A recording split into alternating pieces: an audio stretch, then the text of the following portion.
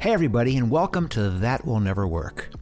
I'm excited today to be hosting a 2-episode student special from the campus of High Point University in High Point, North Carolina, in celebration of International Women's Day. In this episode, I talk with grad student Ivana Cranky. She's the inventor of a laboratory product called Flasky, which she thinks could play a critical role in the development of everything from painkillers to cancer drugs. But does she really need to spend $10,000 on a mold before she can even take her product out to sell it? Or could there be a way to sell it before she makes it? Well, join me as I explore these questions and more. And don't forget to check out my other special episode. Hi, I'm Mark Randolph, co-founder of Netflix and 6 other companies. Over the years, I've heard that will never work thousands of times, but I've learned there are things we all can do to increase the chances that they will. So join me for That Will Never Work.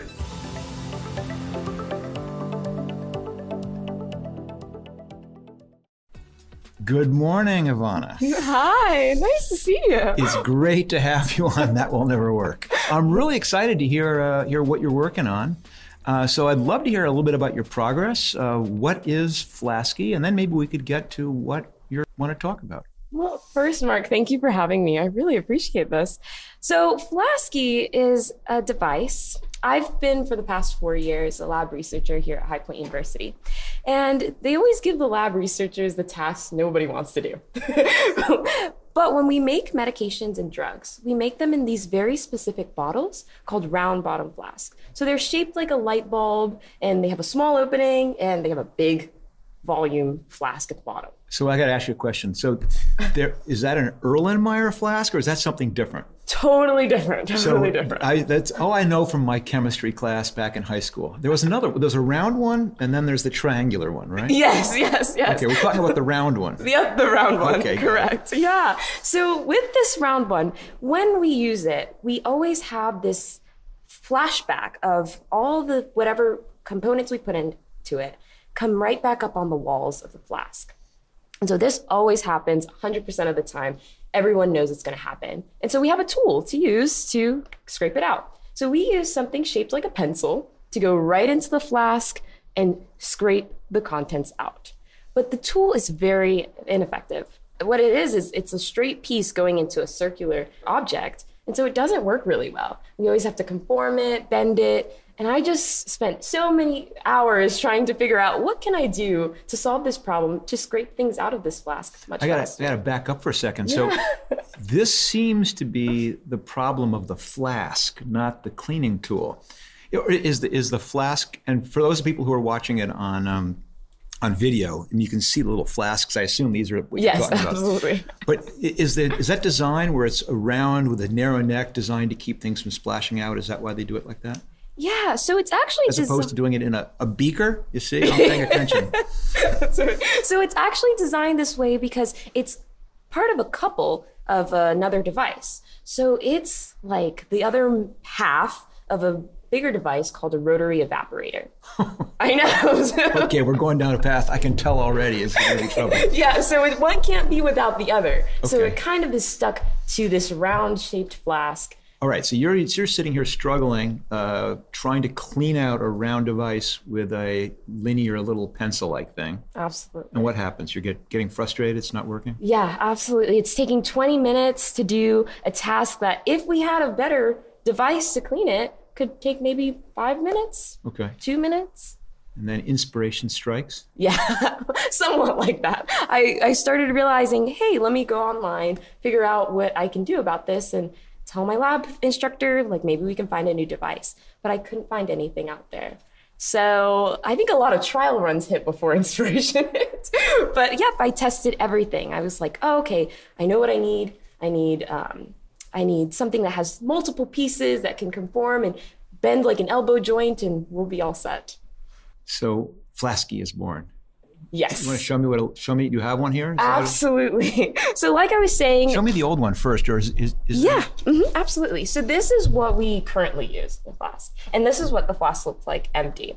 So you got a picture, it's kind of like one of those little dental tools that are all lined up on the tray next to you when you're having a dentist appointment. It's like a stick with a little scraper at the end of it. Okay. Yep, and I actually have two, so if you want to hold one. Oh, look at this. Okay. Do I need safety glasses or a lead apron or anything like that to do this? Hopefully we'll both be fine. This is ridiculous. This is the state of the art for cleaning out that little thing? Absolutely, and you see how full it is. Oh my God, that's a mess. Yeah, so you can go ahead and stick it right down in there. No, I can't. This is crazy. For those listening in, I'm holding the current metal stick cleaning tool thing, and it's about the length of a pencil. And I'm about to use it to scrape out the globe-bottomed bottle Ivana brought with her. Oh, no way. Yeah, and so this is what... I see the idea. Am I going to, like, poison myself with this stuff? That's so funny. I'm not going to touch it. But yes, so typically we use this, and this is what we do. We'll have it bent on one side, and we'll just kind of tilt it in and be like, okay, we're going to get that bottom 60% scraped off just like that. Okay. And we take our time. I can see how this sucks already. Okay. Yeah. But what I decided to do was to invent a hook shape. This is like Captain Hook's pirate hook. I see, it's brilliant. Yeah, that snakes into the flask and actually does a one swipe clean. So you just snake it in, and to clean the top half of the flask. Oh, look at that.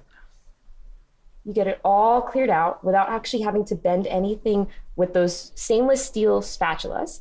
And then to get the bottom half of the flask, you just push it down a little bit more. All right, I get the idea. Half. Yeah. Pretty cool. Self-evidently better. Is that size flask? Is that the right word? Yes. Is it one size always, or do you have to have a whole array of these tools for the different size flasks? So yes and no. So this flask right here that we have here is a 500. And then we have multiple 500 flasks. And then we also have 250, 150. So we have different volumes of flasks. But all the tools would have to be per volume. Okay, so you buy a whole set, or you buy it with the flask, or a bunch of ways, different ways you could partner it up. Yeah. No, this is going to be a completely ridiculous segue, but my closest I come to being a chemist is I'm a winemaker. I have a home winemaker, and we're working with 5-gallon glass jars. Okay. And it's the same thing because they get stained and dirty, and you are trying to clean out the inside of this thing with this ridiculous brush. So there's another market for you after you conquer this one. Where are you with this? How far along is it? Have you sold any? Give me the status of the business. Well, yeah. So it's kind of been incredible because I started in June of last year, and I was like, okay, I want to do this. I want to call companies. And I called everyone. Settled on a company, and I got a device 3 months later that was horrendous. It's this thing. And this was what I envisioned that I wanted. Something that scientists could take apart really easily. Let's see if I can actually manage to take it apart. But 3 pieces so that scientists could be able to take it apart and clean the flask, sterilize it. And I thought, okay, everything's going to be great. Then I'll be able to move into mass production. I'll be able to sell to people. But no, that didn't actually work out. When I tried it out, I was like, this is not going to work. And I don't know if I can make other people feel like it works too. So 2 months ago, I called a new person and I was like, okay, here's what I have. Can we do a new design? And he was like, an industrial designer person? Yes, an industrial designer, does plastics. And I was like, okay, let's do a new design.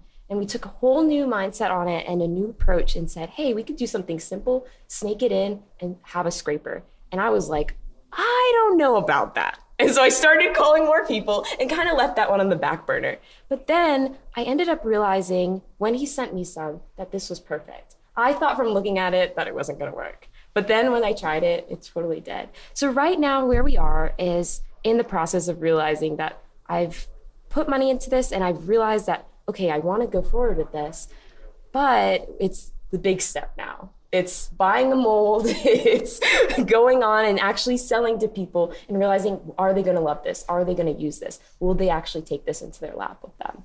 So, and the idea is that the version that I'm looking at now is made out of metal, looks like. No, it's actually made out of plastic. Oh, wow, I see. Well, that's pretty cool. Yeah. Okay, so the idea is then that that's the product in different sizes potentially. Mm-hmm. Okay, cool. So that's where you are at this point. Yes. Right? Just one more series of questions I'm curious about.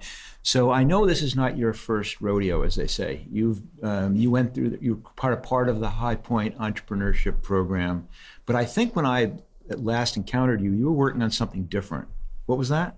Leopard Electric. So I made a portable power station that has 2 USB, 2 AC units so that you could actually no longer have to move closer to the wall to find an outlet, but be anywhere you wanted to and have an outlet right here. And I got to confess, when I heard about that, I was a little cynical because I'm going, it's hard enough carrying around a little teeny battery for a cell phone, no less a 30-pound, 20-pound lead brick to do something like this. And well, what happened? Where'd that go? Well, I started realizing there were some challenges. It was an uphill. I had a lot of drive and energy and I was super excited about it. But then there was uphills of more. I think I learned more as I went through the process.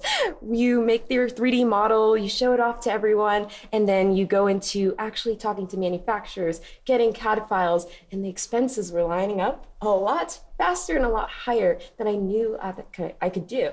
And so it's easy to go around and like sell the idea to people. And it was easy to sell the idea to people because it was cool. But I think what happened was that I had to put it on the back burner because it seemed like such a big jump to take the next step yet. I might have not been ready for it, but it was super amazing and I love it and it's still around for sure. It's really interesting, that experience, because I think a lot of entrepreneurs face that, which is that pitching things is reasonably easy. People all say, yes, I love it. But when it comes time to pull out their wallet, all of a sudden there's all kinds of objections you may not have imagined.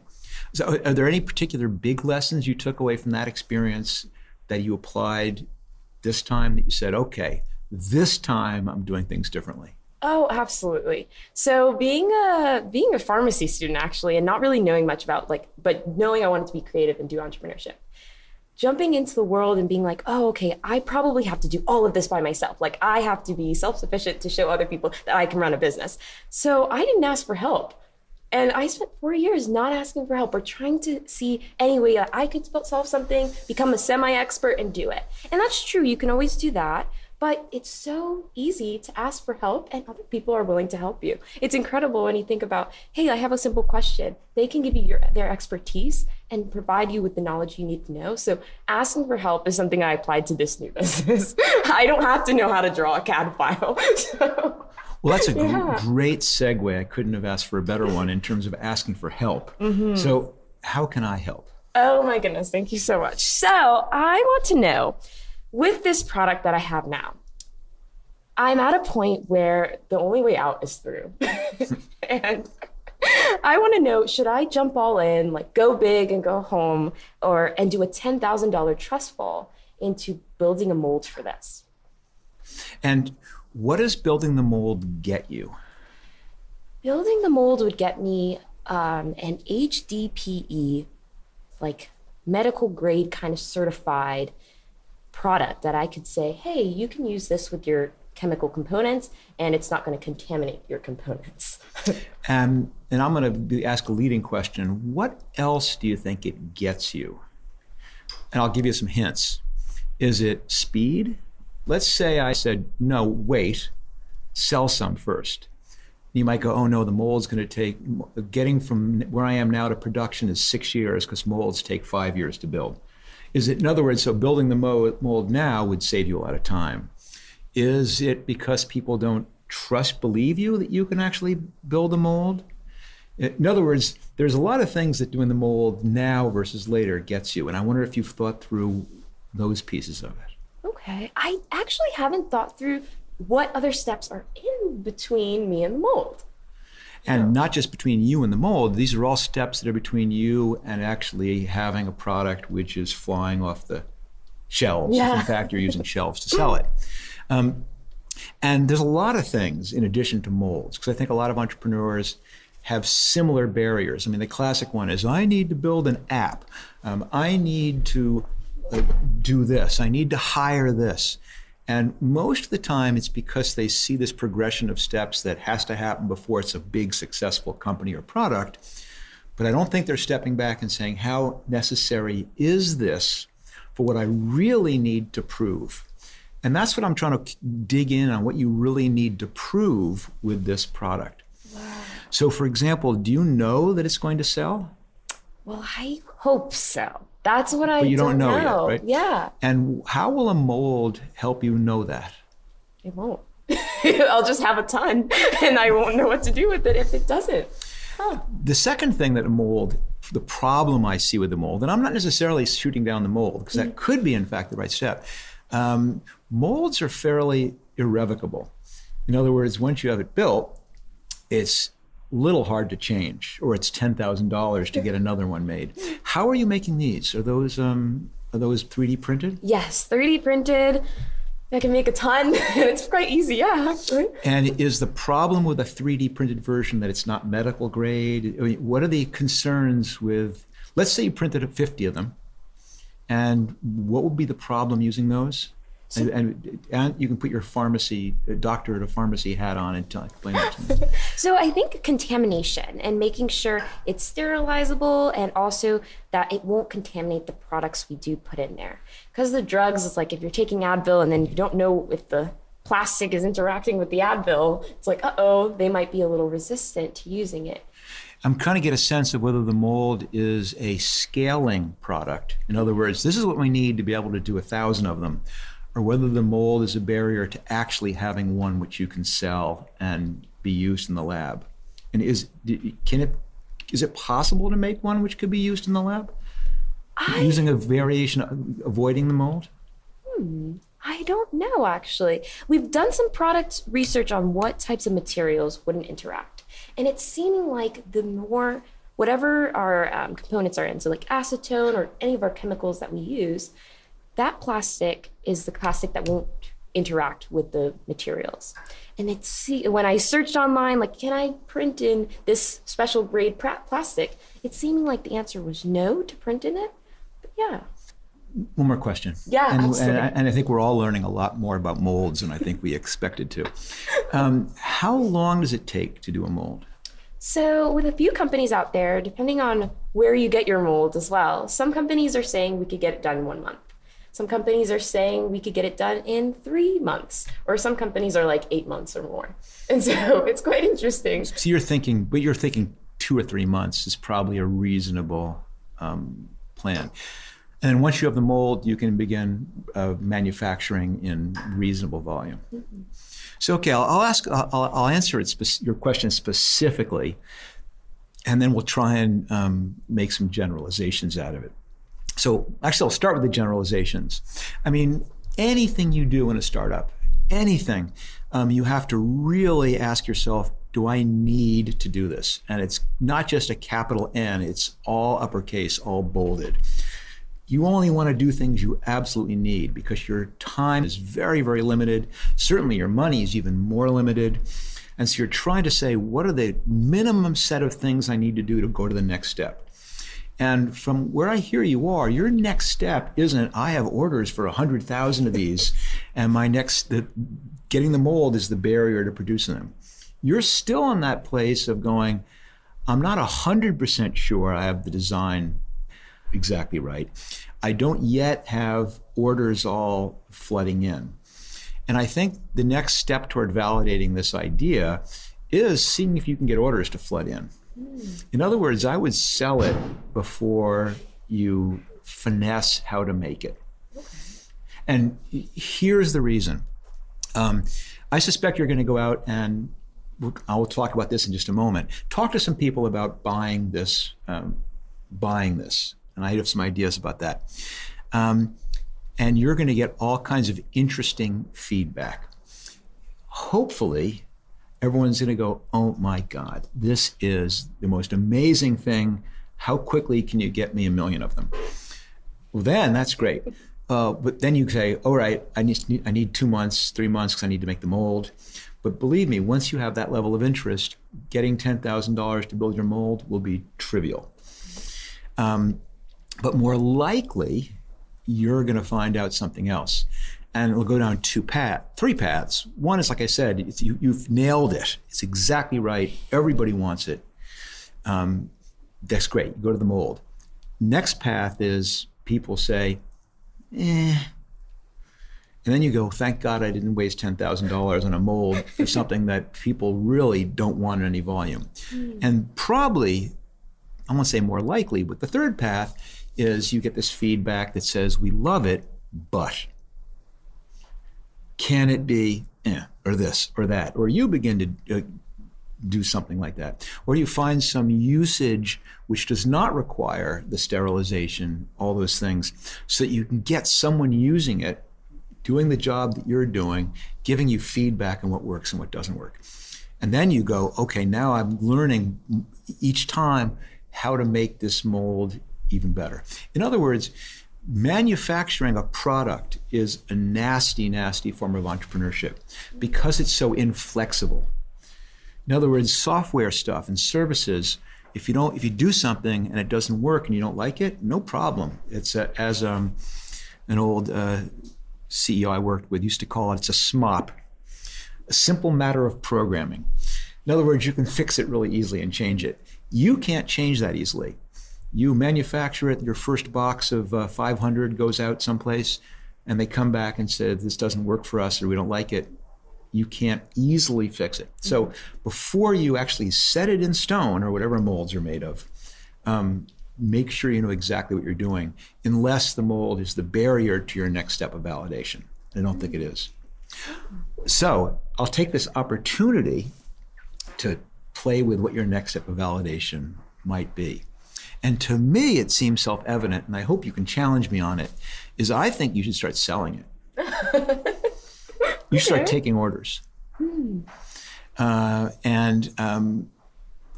you have, because I think if you can get I don't think you need to have a box full of them to take an order. I really don't. This is not like French fries where you take the order and I want to serve them tomorrow. This is something they're going to use in the lab for years. And so whether it comes in 2 months or 2 weeks or 2 days, I think is fairly secondary. I think they're going to say either this is an amazing thing or they're going to go ho-hum. So I think the best way to prove which side of that it is, whether it's on the ho-hum side or the amazing side, is to actually sell it to somebody. And you do not, if you think about what most medical salespeople do, they don't say, well, I'll take 100 of those. They don't go out to their trunk of their car and bring them in. They take the order and then they fulfill it. And it depends how long it is. And I think you should be in the same situation.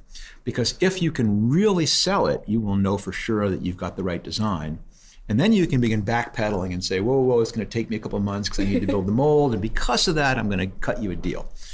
Okay? Okay. So who do you think is going to buy this? Oh my goodness. So I'm hoping labs and college campuses that have any organic chemistry students, anywhere that there's a rotovap, actually, a rotary evaporator, that they will also buy this because they're going to be using these types of flasks. So how many rotary evaporators does High Point have? So they have about 5 evaporators per lab room. And then we have about 3 lab rooms on each floor. So that's about 15 each floor. And then we have, so maybe about 30. Now, let's talk.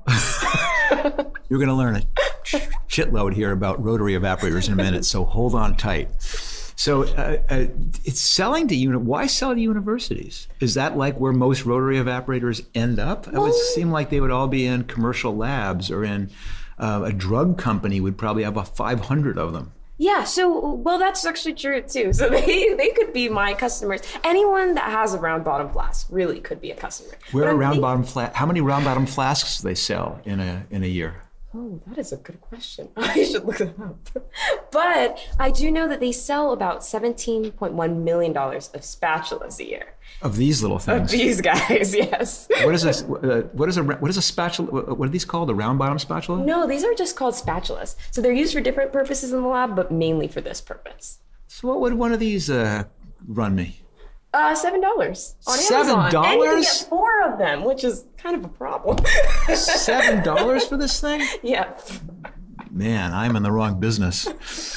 So a couple things. I'd go where the volume is. Okay. So universities are great because they're going to be very tolerant of a student coming in and pitching. But what are you going to sell? They have 30 of these evaporators. What are they going to buy? 30 of them? Less. They're going to buy one per floor? I mean, why waste your time with that? Okay. First of all, figure out where the evaporators are going, because that's where these things follow. Figure out where the flasks are going. That's where these things follow. Who makes this? LeBoy.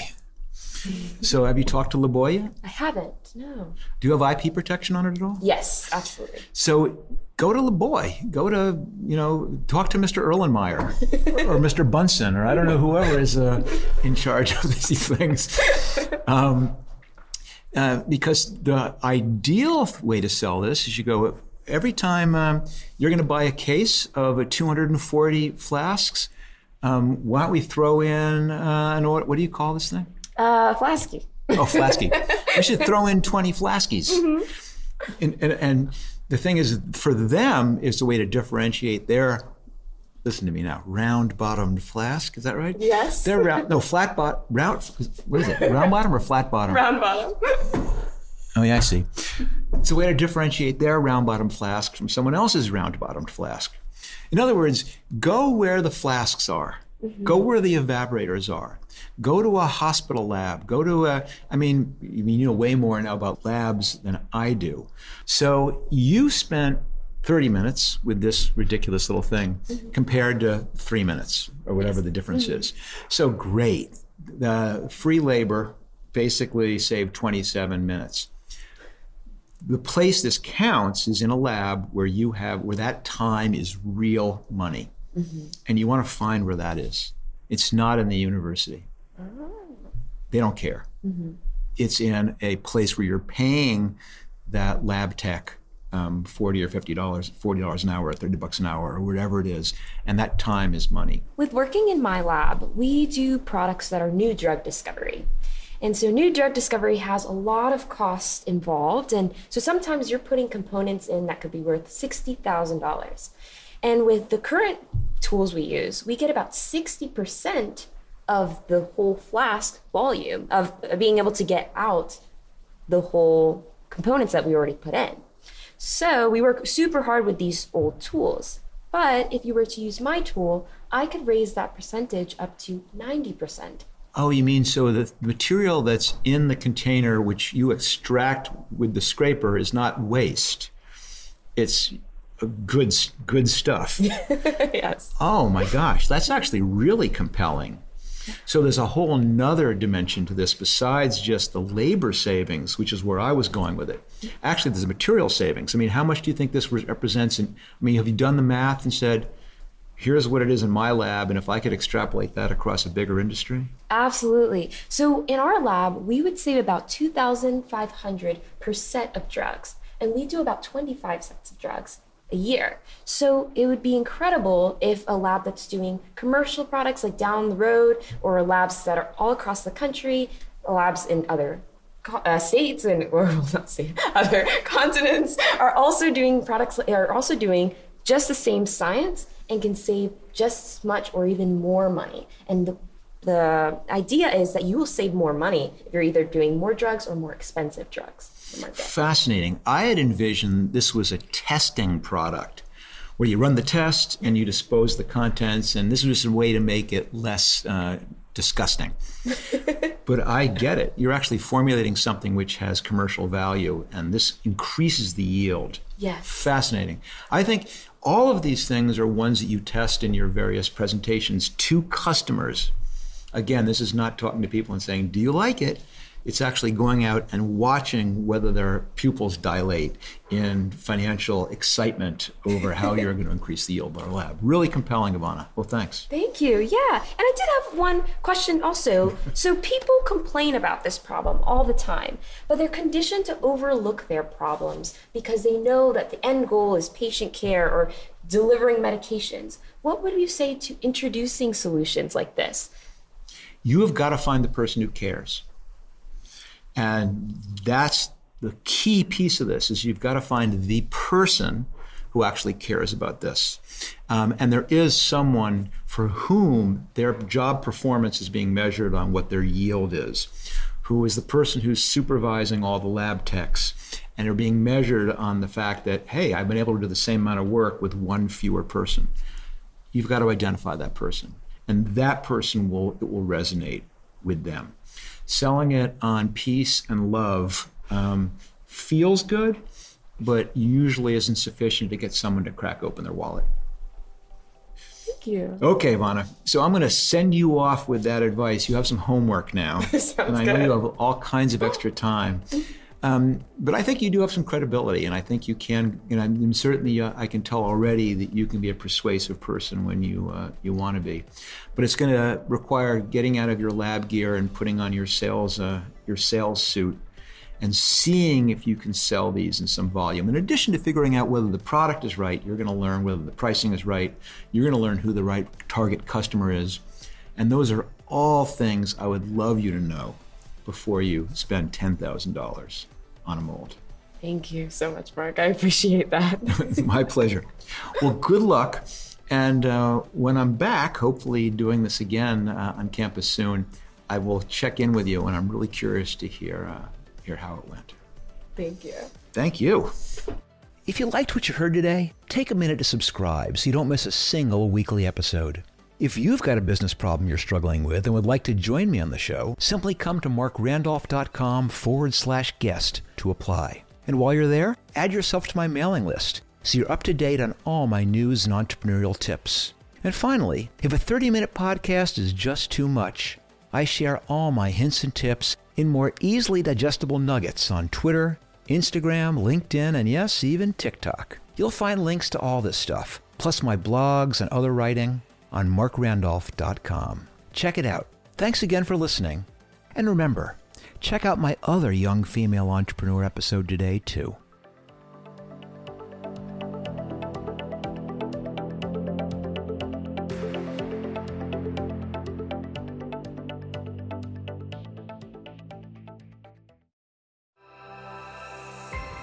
Hilton Media Group.